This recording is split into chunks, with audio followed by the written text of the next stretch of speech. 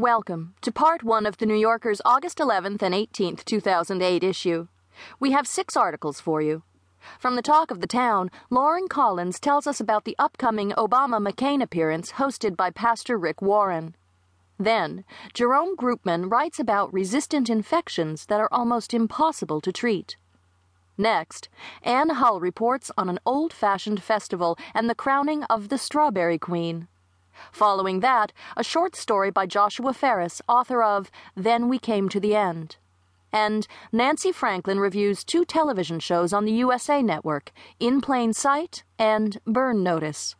But first, it's this week's comment. In Changing Lanes, Elizabeth Colbert reports on John McCain's new approach.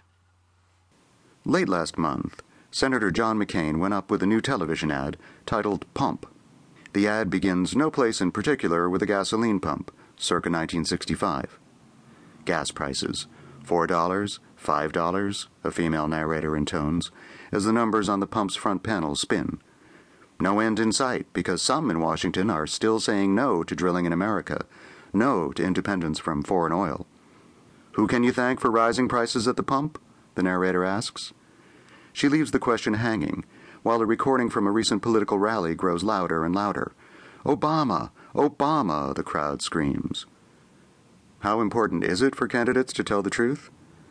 Throughout his long career in politics, McCain, who called his PAC Straight Talk America, has presented frankness as his fundamental virtue.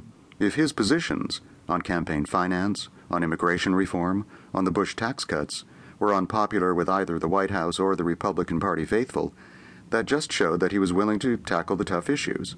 When his campaign very nearly collapsed and then revived in December, McCain attributed his rally not to the fact that voters liked what he was saying, but to the fact that they didn't. I've been telling people the truth, whether I thought that's what they wanted or not, he said. After his crucial victory in New Hampshire in January, he again credited his candor. I went to the people of New Hampshire to tell them the truth. Sometimes I told them what they wanted to know, sometimes I told them what they didn't want to know. The past few weeks have seen a change in McCain.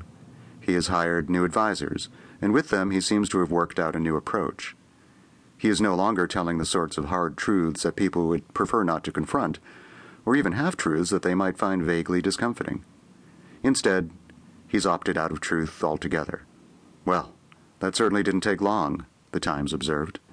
The sharp increase in gasoline prices, the national average for a gallon of regular hit a record high of $4.11 on July 7th, has shown up in several recent voter polls as a top concern. In a CNN opinion research survey released last month,